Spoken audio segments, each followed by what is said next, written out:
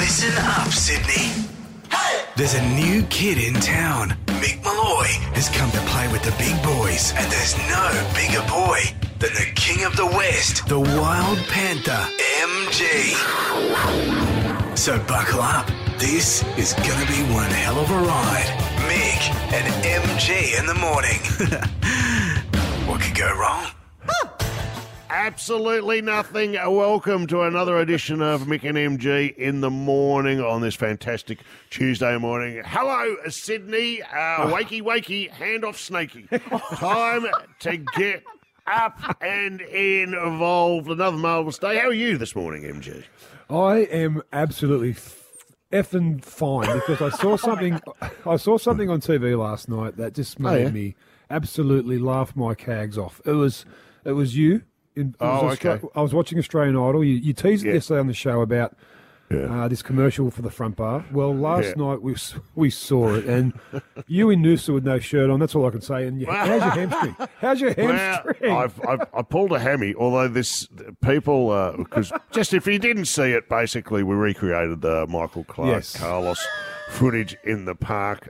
Sadly, it's me, topless girls, walking through the park.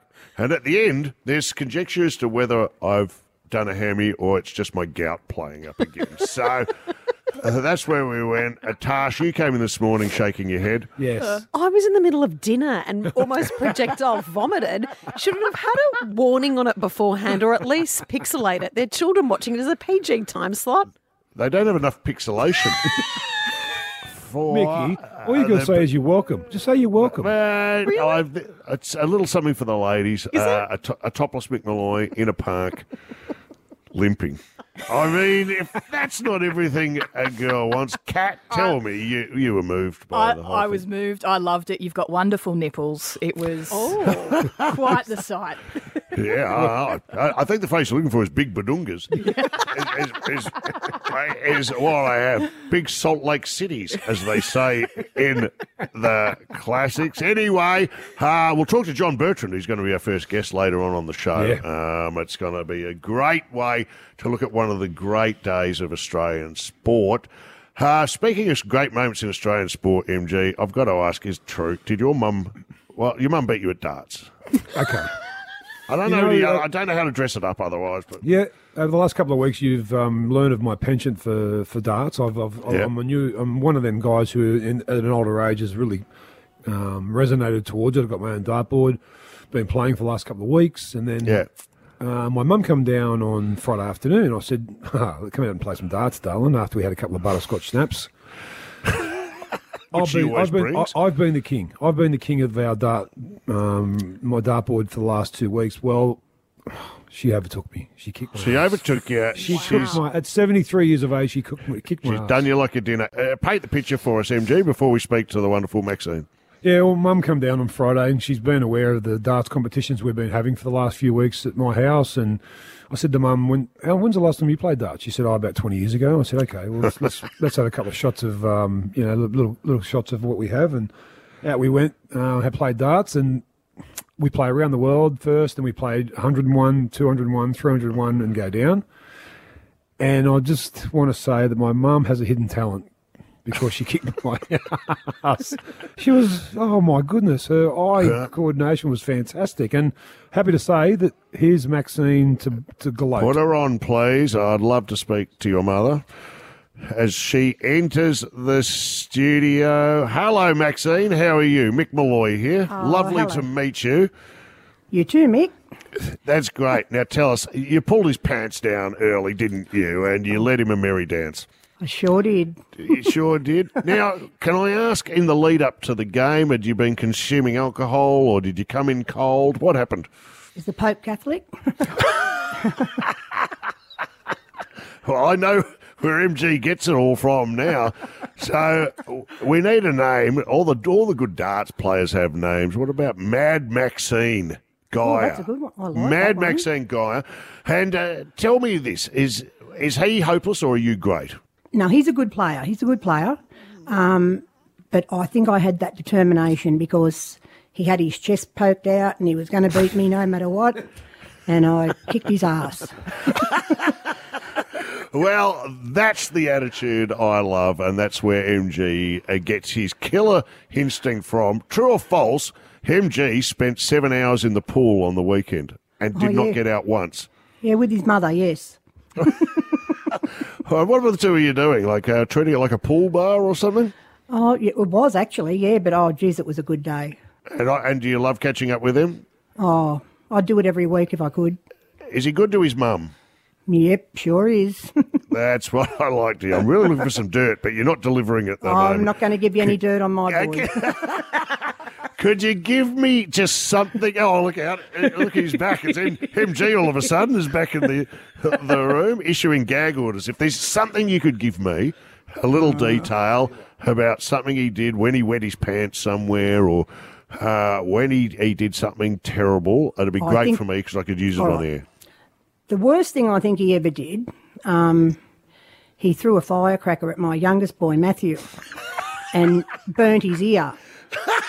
And then begged Matthew not to tell anyone that he'd done it.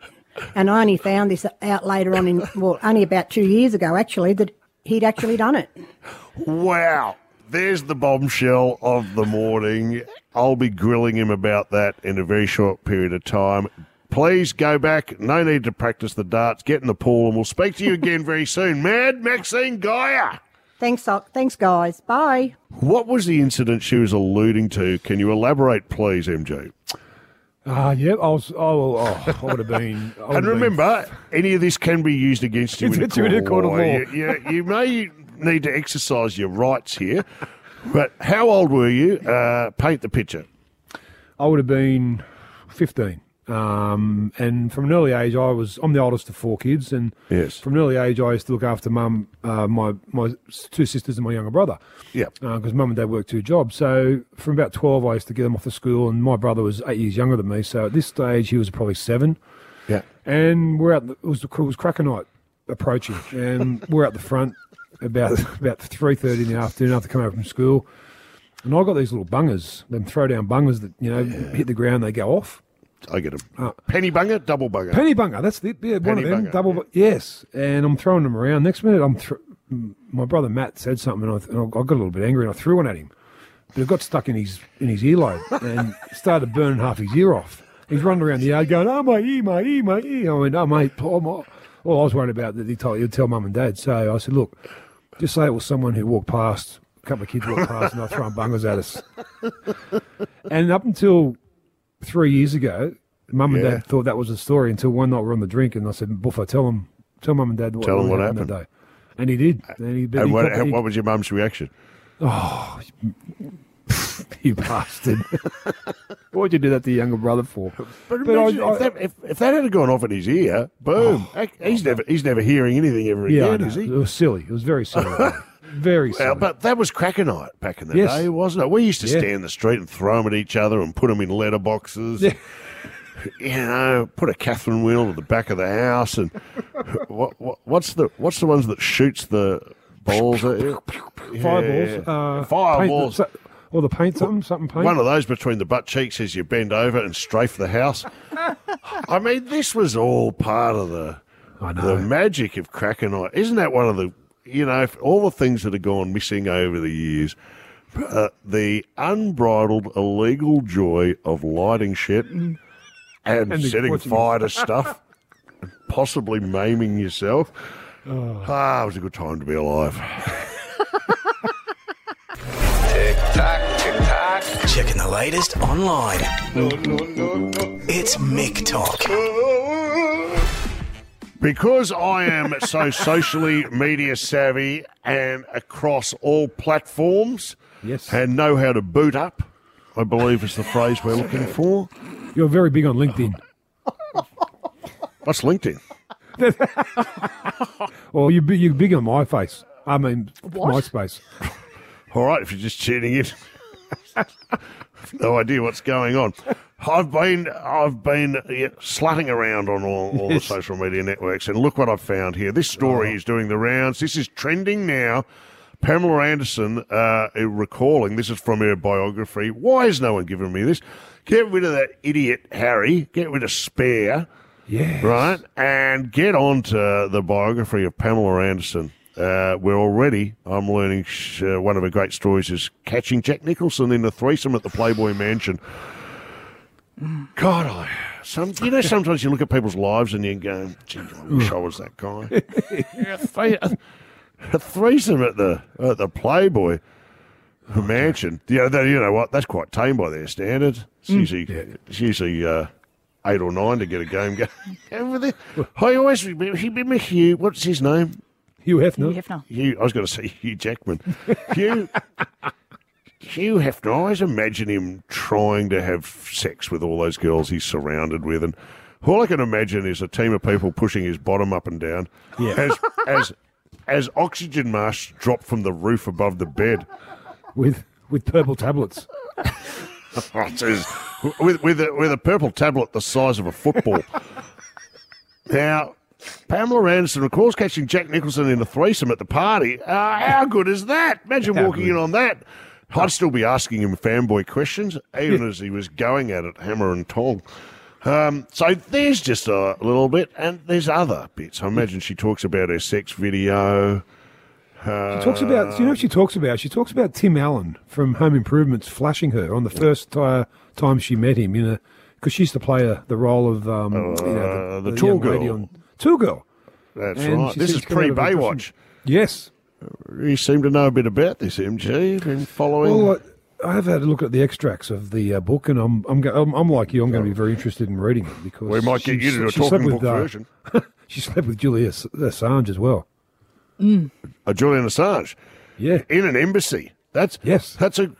Think about this. That's a good life for that guy. Everyone goes, oh, it's so sad. He's holed up in the Ecuadorian embassy.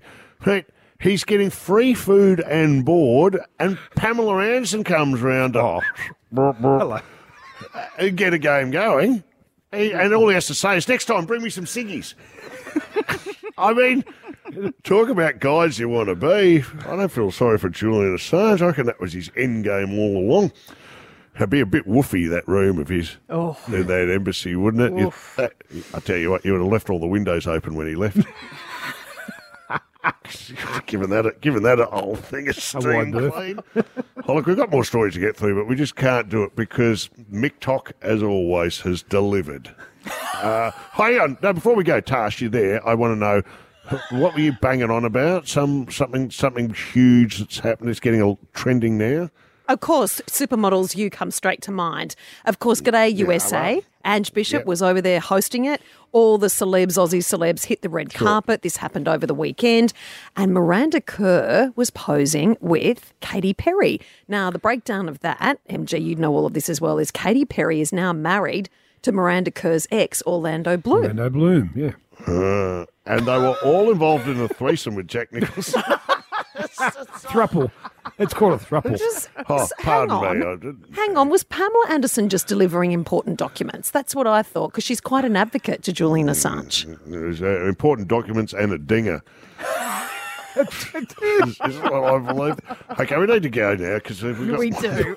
Immediately. Thanks for being involved in Mick Tock again. It's Mick and MG in the morning on Triple M.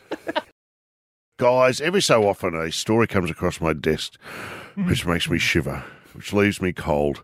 I don't know how I feel about it. I'm conflicted because on the one hand, I love chicken. On the other hand, I really like restaurant hygiene. And I like the two working in tandem. But when they're not, I start to wonder what goes wrong. Sydney Charcoal, a chicken restaurant, Rooster and Grill, issued food safety hygiene fines after council inspection. Now, I admit the photos don't look good, but I also admit the photos are making me hungry. Which way do I break on this? We've all come across this at some stage, and we've received a dodgy meal, and there's nothing. When you love your food, like I clearly do, refer to pictures of me with the shirt off, that it really gets inside me. It gets in my grill. I'll have a kebab from a van. I'll eat a dim sim from a bain-marie. I really question it. I'll ask for sometimes something I've purchased, like a potato scallop, to go down to forensics before I eat it. But I'll still have a crack. Now, let's talk about this, because I reckon we've all here in this room had a dodgy meal, and I reckon everyone listening has had a dodgy meal at some stage. 133353. Can I tell you, this is the most frightening story that happened to me. I went to a restaurant once for dinner, and I left my credit card there by accident. So I went back the next day to reclaim my credit card. And I walked into the restaurant, which was closed, and no one was there. Then I heard a noise out the back, and I'm going, hello, is there someone here? No answer, so I walk out the back. I look in the kitchen, no one there. I hear a noise coming from the bathroom, so I go into the bathroom, the toilets. And there, sitting on a cubicle with the door opened, is the chef shelling peas. What? Is that code? He is on the bathroom. No, he's on the toilet with a colander shelling peas. Did he have gloves on? I'm trying to work out, what did I order last night? Please tell me it wasn't the pie floater. Please tell me it wasn't pea soup. What the hell is that? You can't be doing that. Dodgy meals. Tash, have you had one? I've had plenty of dodgy meals in my life, but one of my Give me one. all-time most sickening story was a girl I used to work with had gone to a cafe, and I was in the room with her, and she had this creamy pasta dish. And I was there with her, and she was eating it, and one of my favourite pasta dishes. And then she said, "What is that?" And I saw her, and I said, "Is everything all right?" And in her mouth, she pulled out a bloody Band-Aid. And then when she went back to the cafe to complain, the guy said, "What evidence do you have that we put that in there?" And she said, "What, do you think I'm going to get a bloody Band-Aid and put it in the pasta to sue you?" So what evidence do we have? It's the scab on the chef's knee. That's what I would have said. That's like a seasoner. That's like a flavour, a bit of... Oh, my God. MG, what about you? Dodgy meal? I actually missed the game back in the day. On our bus ride down to Canberra, we stopped at Goulburn, and we had about 20 minutes to go in and get something to eat. I ran in and got a pre-packed chicken and mayonnaise sandwich, which I usually, they're my go-to. And about mayonnaise. What could go wrong? Exactly. 35 minutes later, I've started to feel the stomach rumbling. 40 minutes later, I'm spewing in the back of the bus. Oh. An hour later, we've arrived at the game, and they put a line through me. I couldn't play. I had food poisoning. I had food poisoning for about a week. Food poisoning is not good. No. Hey, here's one for you, and you're going to laugh at the stupidity of this. But I got food poisoning once. I'd been out and I'd been drinking, had a big night, and I was coming home. It was about 4 a.m, went to a 24-hour service station to look for some hot food. Yep. I said, there was nothing in the pie rack or the sausage roll. I said, "Mate, you got any hot food?" He goes, "Yep." And he pointed to a vending machine that dispensed hot cans of meat. So I went bingo. Now, remember, it's 4 o'clock in the morning at a 24-hour service station, and I've purchased a tin of braised meat. Yeah. One of those ones where you rip the top off the can and eating it. Like Pal. Yeah, it'll come as no surprise to you that within 10 minutes, I was Vesuvusing from both ends. That's a dumb call, isn't it? Imagine how many times that vending machine has been turned on and off.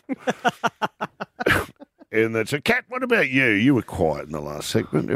I had one in a late night in Perth, and I went to a kebab shop, and my friend was sitting across from me, and he was just staring at my kebab. And he was so blind, he thought the lettuce was moving, so he thought he needed to go home.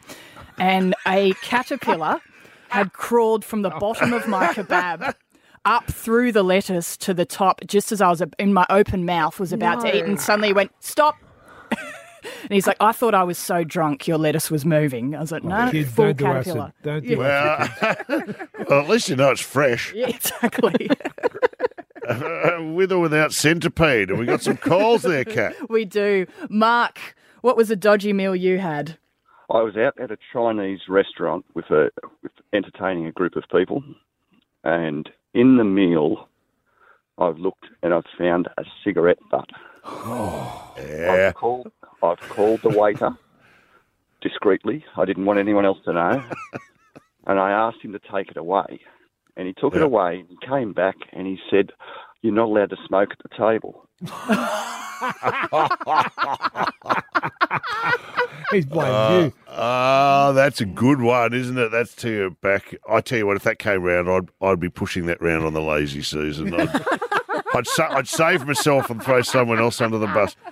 I'm surprised he didn't come back and go, oh, that's in Chinese culture. That's good luck. That's from luck. Year of the ciggy.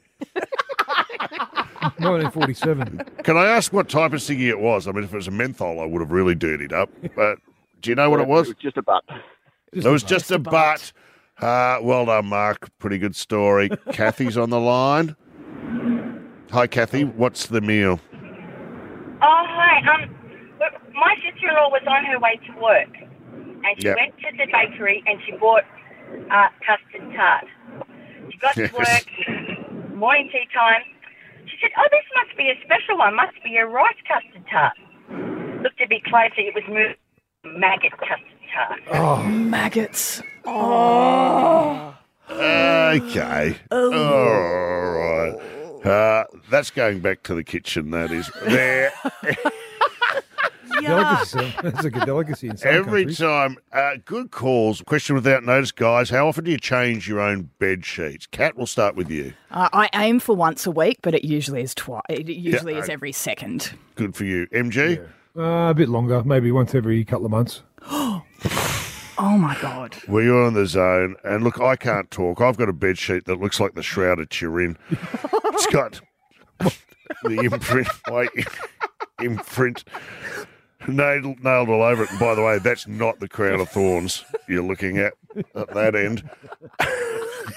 It's no good. But MG, this is alarming. A survey has come out. According to beloved Aussie science expert Dr. Carl Kraslinski, it depends on your lifestyle factors, where you live or whether you have pets or if you shower before you go to bed. But as a general rule of thumb, you should be aiming to wash your bed sheets once a fortnight.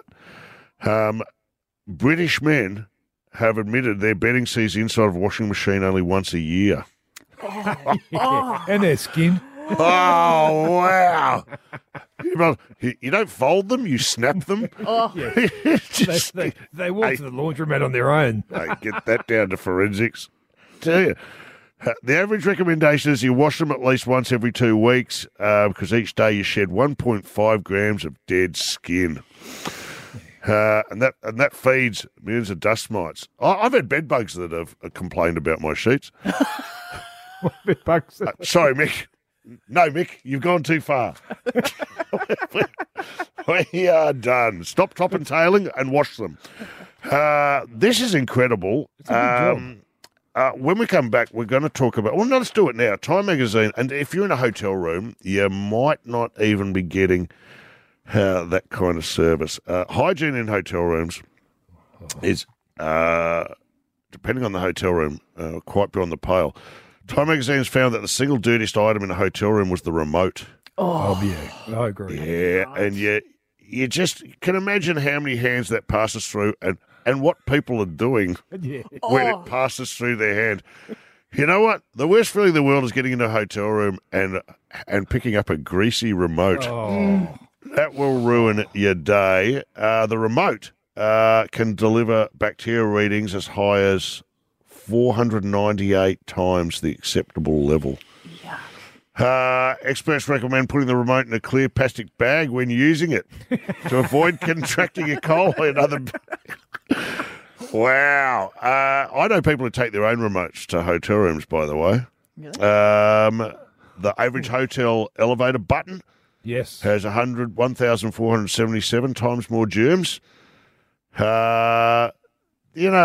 You talk about the couch. You might want to turn the lights down and check the luminol, like they do in those crimes. Yeah, with the blue light.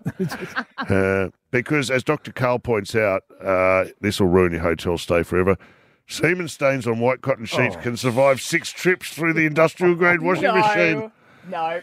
Enjoy your stay. Oh, Dr. Carl, does he test these? That is horrifying. Gaia! He throws it over his head. What a try! Big Mark Gaia towering over him. MG's Sport Report. So massive news overnight. Let's first start with former All Black prop 43-year-old Campbell Johnson, who has publicly come out as a gay man on New Zealand television in a first for the national rugby team. So to Campbell Johnson, well done, son. Well done, because if that changes one kid's life going forward, you've done a fantastic job. Steve Smith overnight, he's up in some rare air because he won the AB medal, the Allan Border medal. The 33-year-old joins Ponting and Clark as the only players to win the award 4 times. That's an amazing effort. And Beth Mooney won the Belinda Clark Award for the second time in 3 years. The Test Player of the Year was Usman Khawaja. The ODI Player of the Year was Davey Warner, and the T20 player was Marcus Stoinis. But in other big news, the Super Bowl yesterday was decided when Kansas City Chiefs are heading for the Super Bowl for the 3rd time in 4 years. Unbelievable. Yeah, they were a great team. It was a team. great game, wasn't it? Yeah. Insane finish. Fantastic game, Mickey. After beating the Cincinnati Bengals, who kind of blew it 23-20 yesterday, they'll take on Philadelphia Eagles. And this is where the story for Aussie starts, because Jordan Mailata, remember the name. He played junior footy for South Sydney in the under-20s. He was a 233rd draft pick. He was too big to play rugby league. So in 2017, he went over to the NFL. He is 6'8", 166 kilos, and he is a fantastic player. Also joining him might be ex-St Kilda kicker or player Aaron Sipos, who is a punter, but he has an ankle injury at the moment. There's only been one player to win a Super Bowl from Australia, and that was Jesse Williams, but he didn't make the field. He got the award, but he didn't make the field, so Big Jordan could be the first player to do so. Eagles fly. Where did this come from? That ambush. Eagles fly. On the road to victory.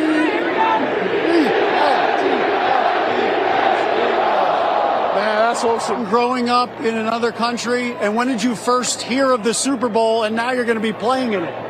I first heard of the Super Bowl when Beyonce was performing at halftime show.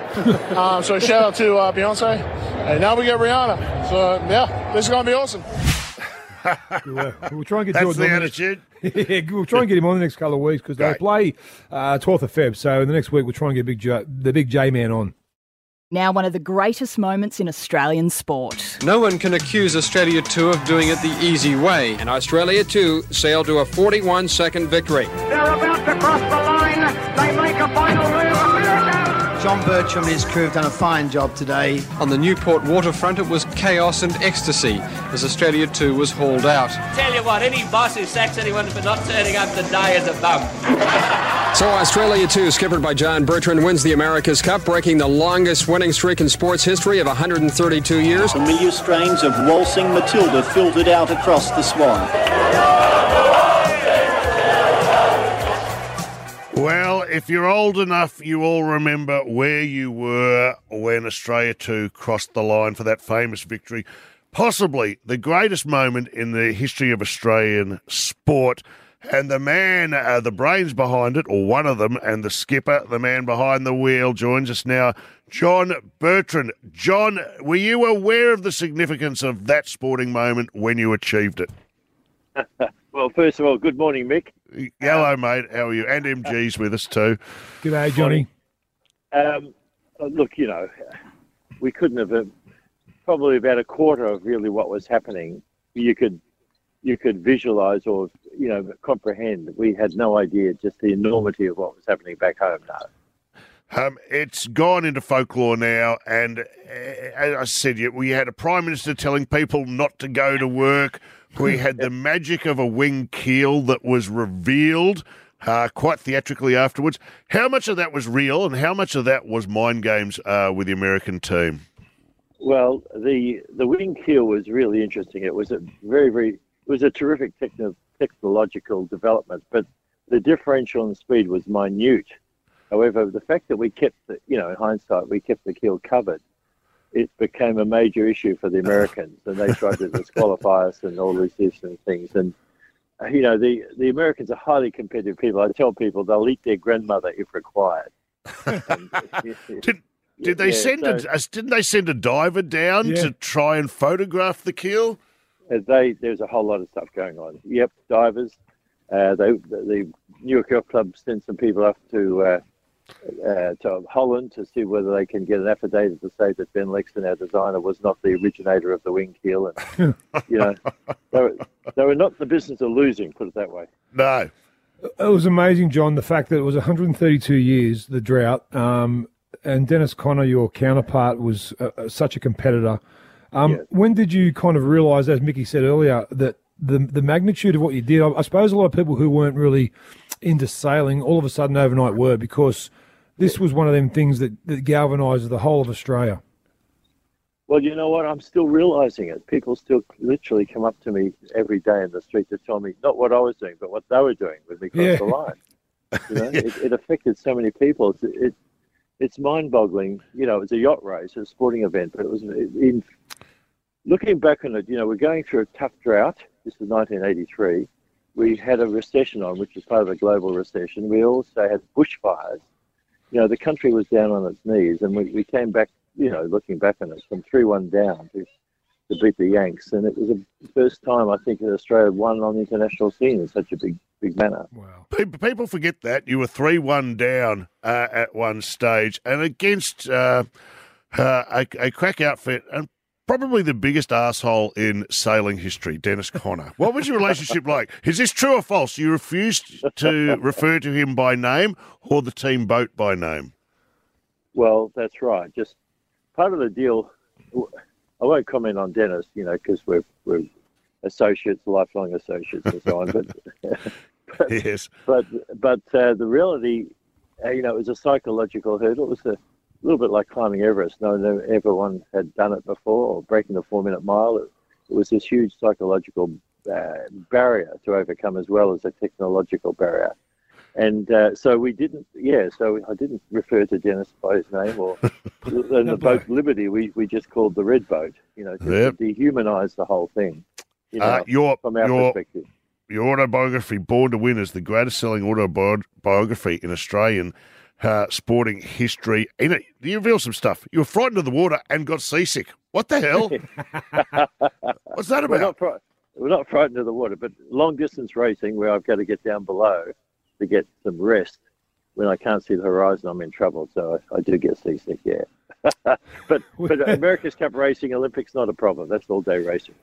Do you remember how you celebrated after it? How long did the celebration go for, and what kind of antics did you get up to? Well, people around us celebrated, but we went into our inner sanctum. We hadn't really drank, beers and so on. I had a beer and that was about it. It was just this relief that we've got it done, And people talk about that all the time. And of course, then excitement. But the celebrations were not as people would suggest. It was just this sense of relief. So our crew, our team, our loved ones, it was a small group. And then, of course, but people celebrating around us out in the periphery was just going crazy in Newport. It's an epic tale, and we look forward to having you on the front bar tomorrow night, where you're going to be our special guest, and we're going to examine this in greater detail. This is where the boxing kangaroo came from. I want to ask you about where the America's Cup is today. Boy, could you have understood where those boats were going to end up. There was going to be so much to unpack with you. I cannot wait. That's on Channel 7 tomorrow night. Just quickly, who was the better sailor, Magellan or Captain Cook? No? Not interested? No. But Mick, you'll be kind to me tomorrow night, won't you? I cannot wait to interview you. We've got some of the great archival footage, and you've aged very well, I will tell you, John. So hang about. I can't wait for that chat. It's been so good to talk to you. I can't wait for tomorrow night. In the meantime, is it the greatest moment in Australian sport? Let's go to our calls, 133353. What else is up there with it? Let us know. 133353, our favourite caller here too. Family passes to Taronga Zoo. Your favourite sporting moment? We're getting loads of calls. Typically, the most popular, we won't put a call in there, but is Kathy Freeman, of course, and her win at the 2000 Olympics, which will forever... Kathy lifting, goes up to Graham, takes the lead, looks a winner, draws away from Graham and Mary. This is a famous victory, a magnificent performance. What a legend. What a champion. It was amazing, wasn't it? I remember her saying her first emotion was relief. Relief that was it over and that the weight of a nation had finally evaporated. What about you, MG? Have you got one that sticks out for you that you like? Look, that is up there. I remember. Look, I've never been much of a soccer/football lover. Yep. But I think the whole world were, or most of Australia were, when we went back with Aloisi put that goal in the net. And we went through to our first World Cup since 75 or something, and we went so well. So probably Aloisi's up in the top 3 for mine as well. What a huge moment! Wow, goosebumps. Come on! John Aloisi, the Confederations Cup hero, has done it!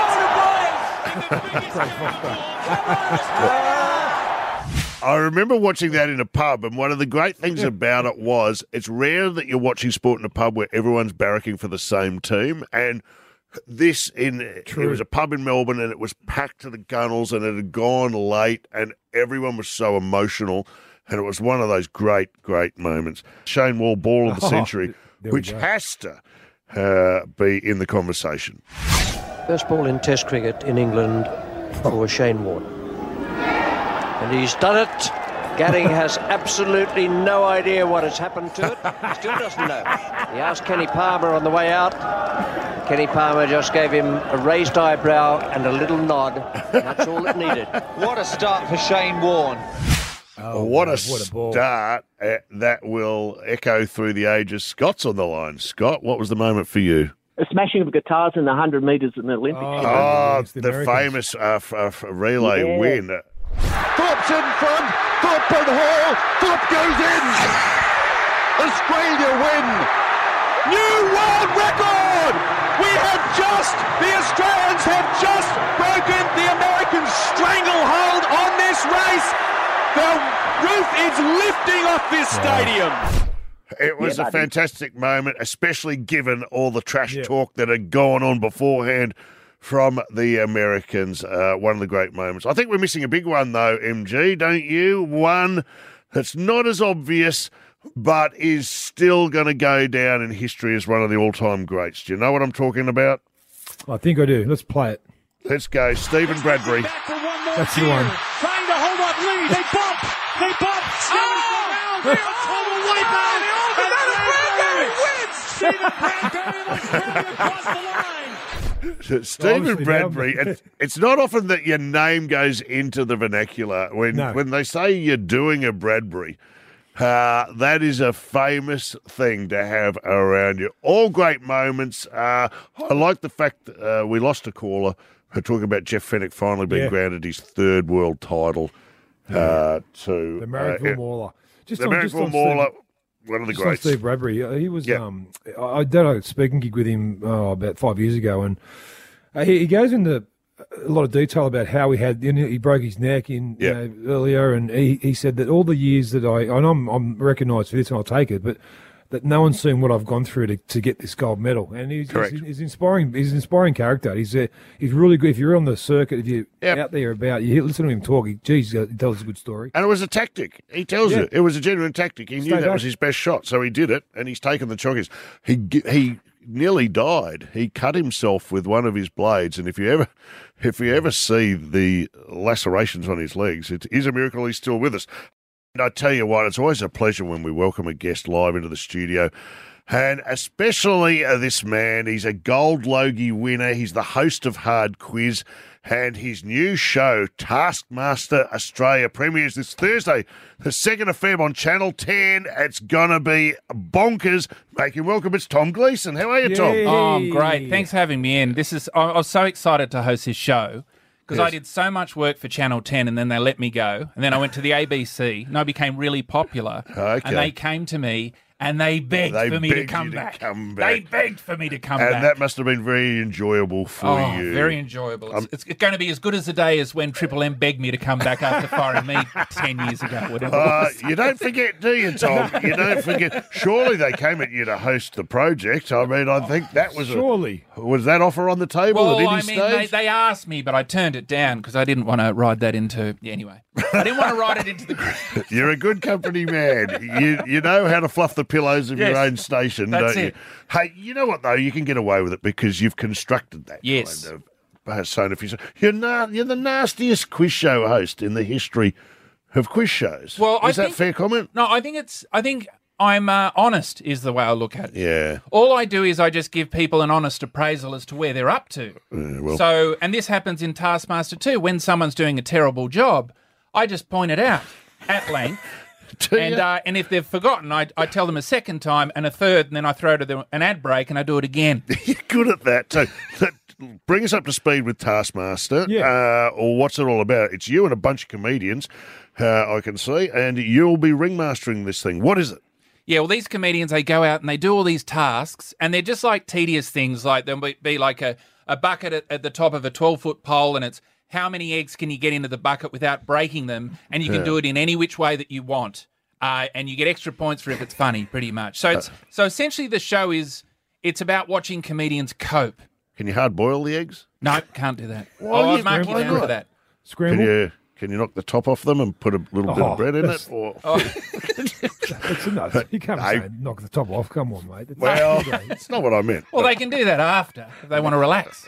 Can you paint the eggs like you do when you're at Well, you school? can paint it, but you will not get extra points from me. He's As you turning can on see, me now. I'm very particular about the rules. You're very edgy about this. Now, this has been a runaway success overseas.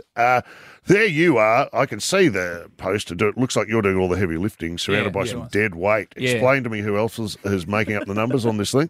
Well, we've got Julia Morris on the show, which is very exciting because she's been sending people into the jungle and making them do humiliating tasks. Oh, well. So now I've turned the tables. Well, welcome and I've to my taken world, that Julia. Gold Logie loser and then...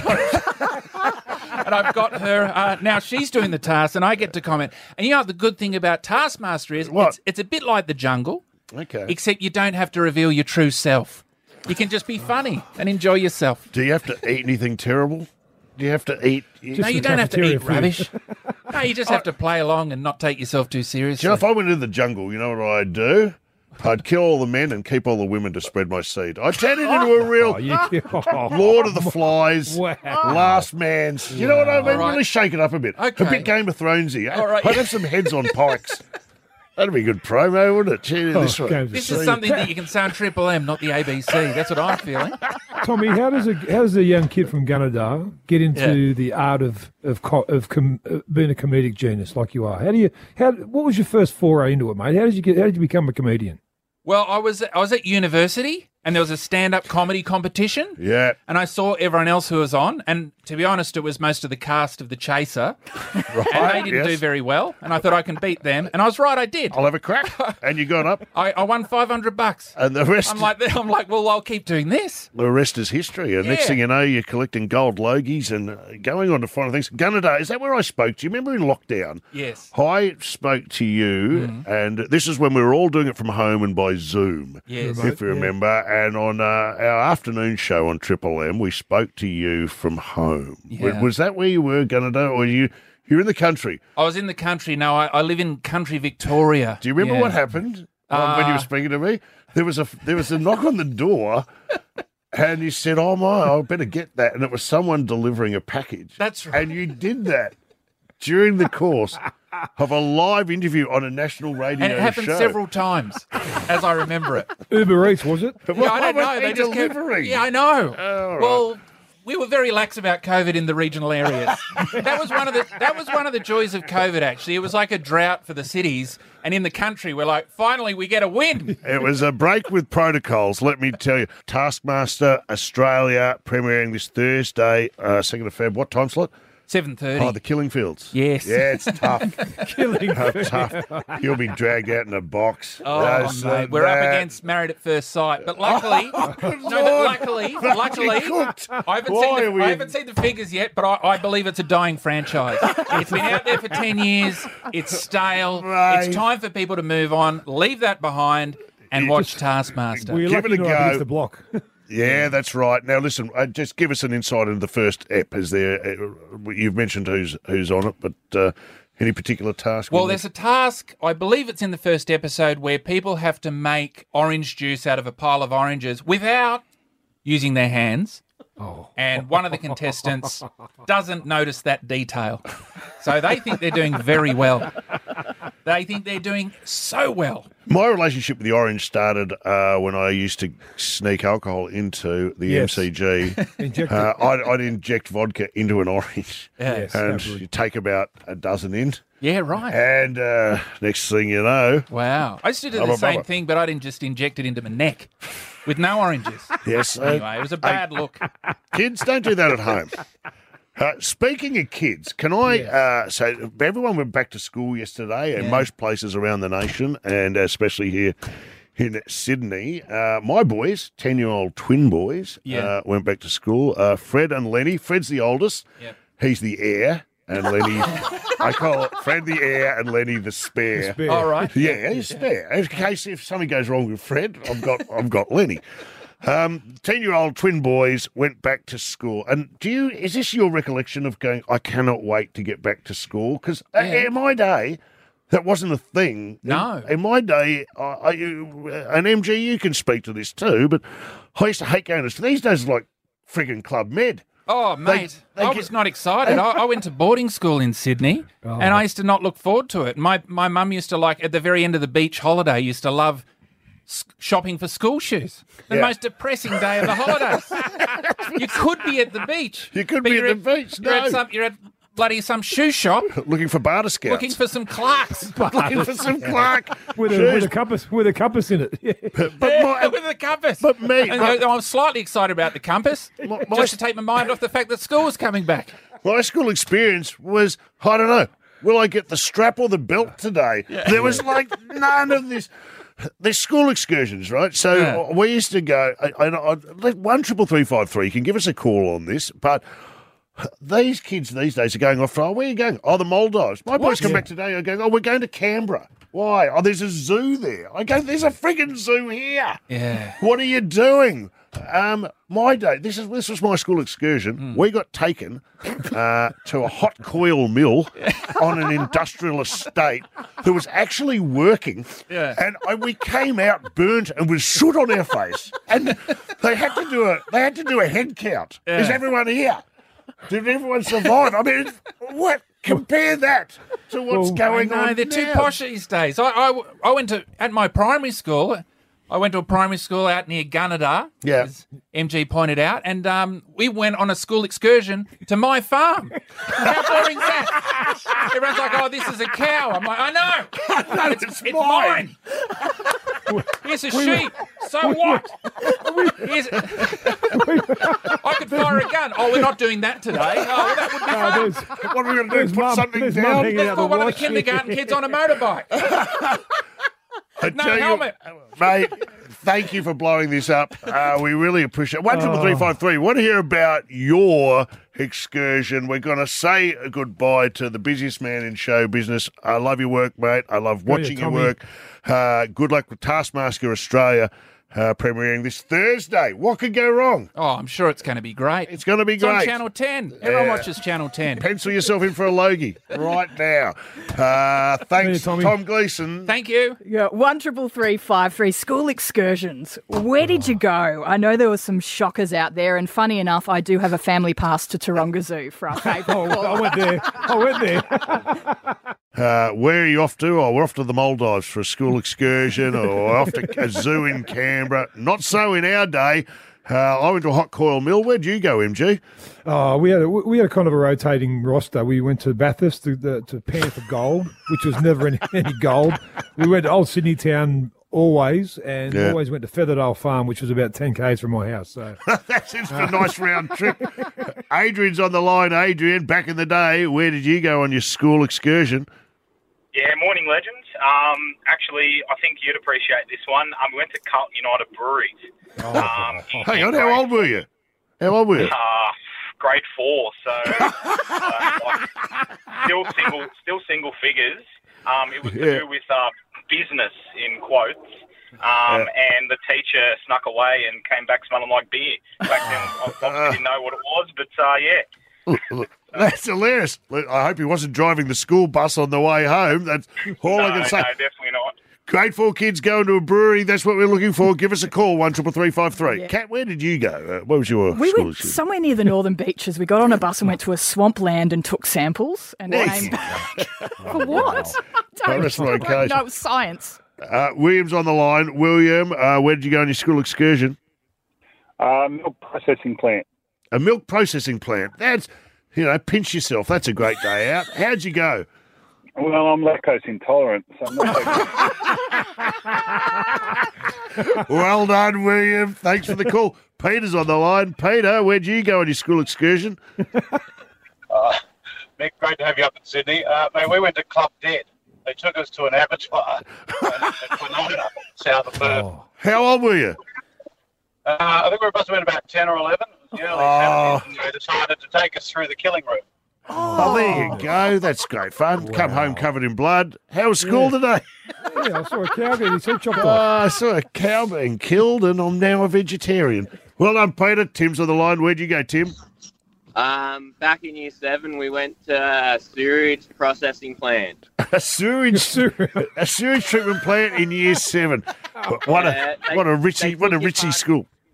They took you past all the sewage ponds and that, and then at the very end they had where they'd squashed the poo down into the water and they were getting kids to drink it.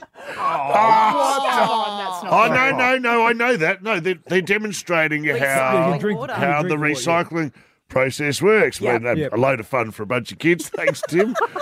Wayne, where did they take you for school excursion? Oh, they took us to the GMH Holden factory out at Pagewood. Oh, that's a win. That's a win. Was that great? They didn't put you on the production line, did they? No, they took us through, but yeah, I don't know what it was all about, but the only thing I remember is they opened up the furnace where they baked the paint on there and it heat nearly knocked us over and nearly sizzled us all. But that's where I was. At the hot coil mill, they're actually tipping over big vats of molten stuff. It's been minutes from us. There's ash in the air. It's hot. I can physically feel the heat. Hard hat would be good, anyone? Why are all you guys wearing hard hats and the kids aren't? That was my complaint. Thanks, Wayne. Chris, where'd you go on your school excursion? Well, I was in Canberra in year 10 in the 1980s, and we came up to Sydney to visit the CSR sugar refinery in Pyrmont, which would have been good.